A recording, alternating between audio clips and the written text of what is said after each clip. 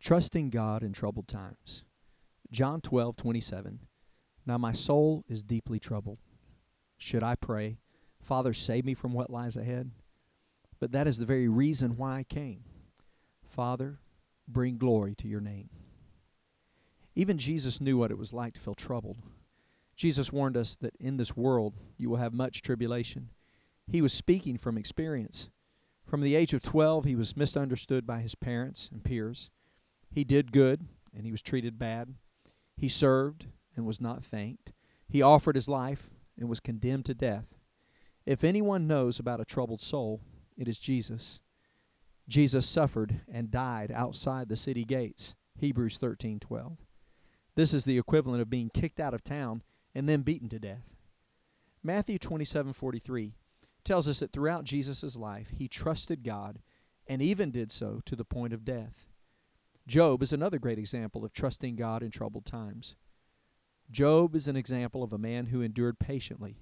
From his experience, we see how the Lord's plan finally ended in good, for he is full of tenderness and mercy. James chapter 5, verse 11. Trusting God when things are going well is commendable, but trusting God when hell has unleashed its fury is proof of your love for God. Job had such a trust in God that he said, "Though he slay me, yet will I trust him."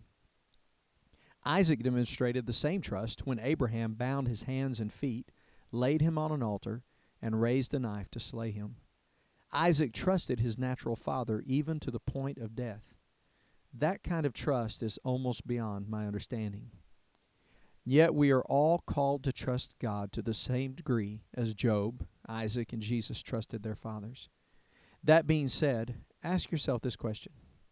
Do I get aggravated when life doesn't go my way? Do I get angry when people mistreat me? Do I get fearful when markets drop or my job is at risk? Do I get bitter when people reject me? If the answer to any of these or similar questions is yes, then we have not yet learned to trust God in troubled times. Trusting God is more than a doctrine.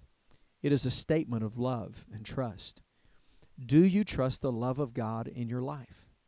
If so, then quit living to protect yourself. Instead, live to glorify His name, even if it is through suffering.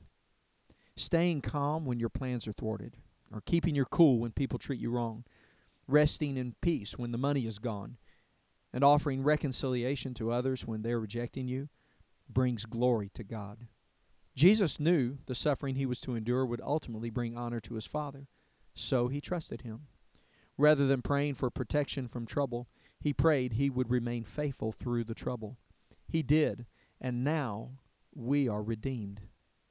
What else might be redeemed if we will learn to trust God in our troubled times?